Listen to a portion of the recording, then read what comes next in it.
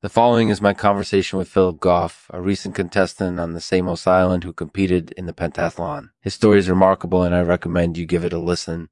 Thanks for listening. This episode is brought to you in partnership with Politico's Austinites. Austinites are the perfect companion for those moments when you need to be sharp, efficient, and thoughtful all at the same time.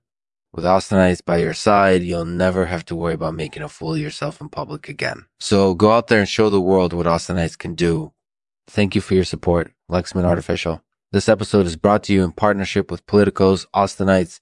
Austinites are the perfect companion for those moments when you need to be sharp, efficient, and thoughtful all at the same time. With Austinites by your side, you'll never have to worry about making a fool of yourself in public again.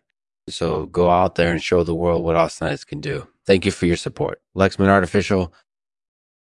Hello and welcome to the Lexman Artificial Podcast. Today's episode is about Philip Goff and his amazing experience competing in the pentathlon on the Samos Island. Philip, how are you doing today? I'm doing well, thank you. I just wanted to let you know that I'm really enjoying this episode of the Lexman Artificial Podcast. That's great to hear. So tell us a little about yourself. When did you first start competing in events like the pentathlon?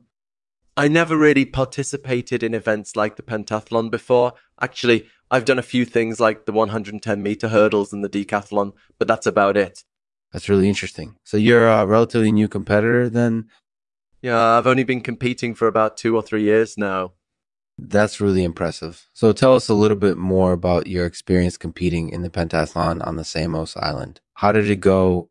It was actually an amazing experience. I had no idea what to expect when I was invited to compete, but it was definitely a lot of fun.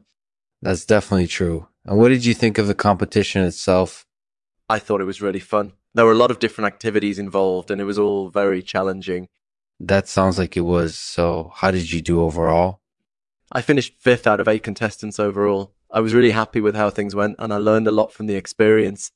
That's great to hear. So would you recommend competitive events like the pentathlon to someone who's just starting out? Absolutely. Events like the pentathlon are a great way to get started competing, and they're also very fun. Plus, they can be very rewarding in the long run. That's certainly true. So what are you doing now?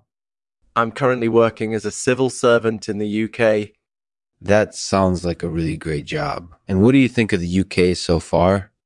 I love it here. The people are really friendly and welcoming, and the scenery is amazing. I can't wait to see more of it. That's great to hear. So thank you for taking the time to speak with me today, Philip. I really appreciate it. Thank you for listening.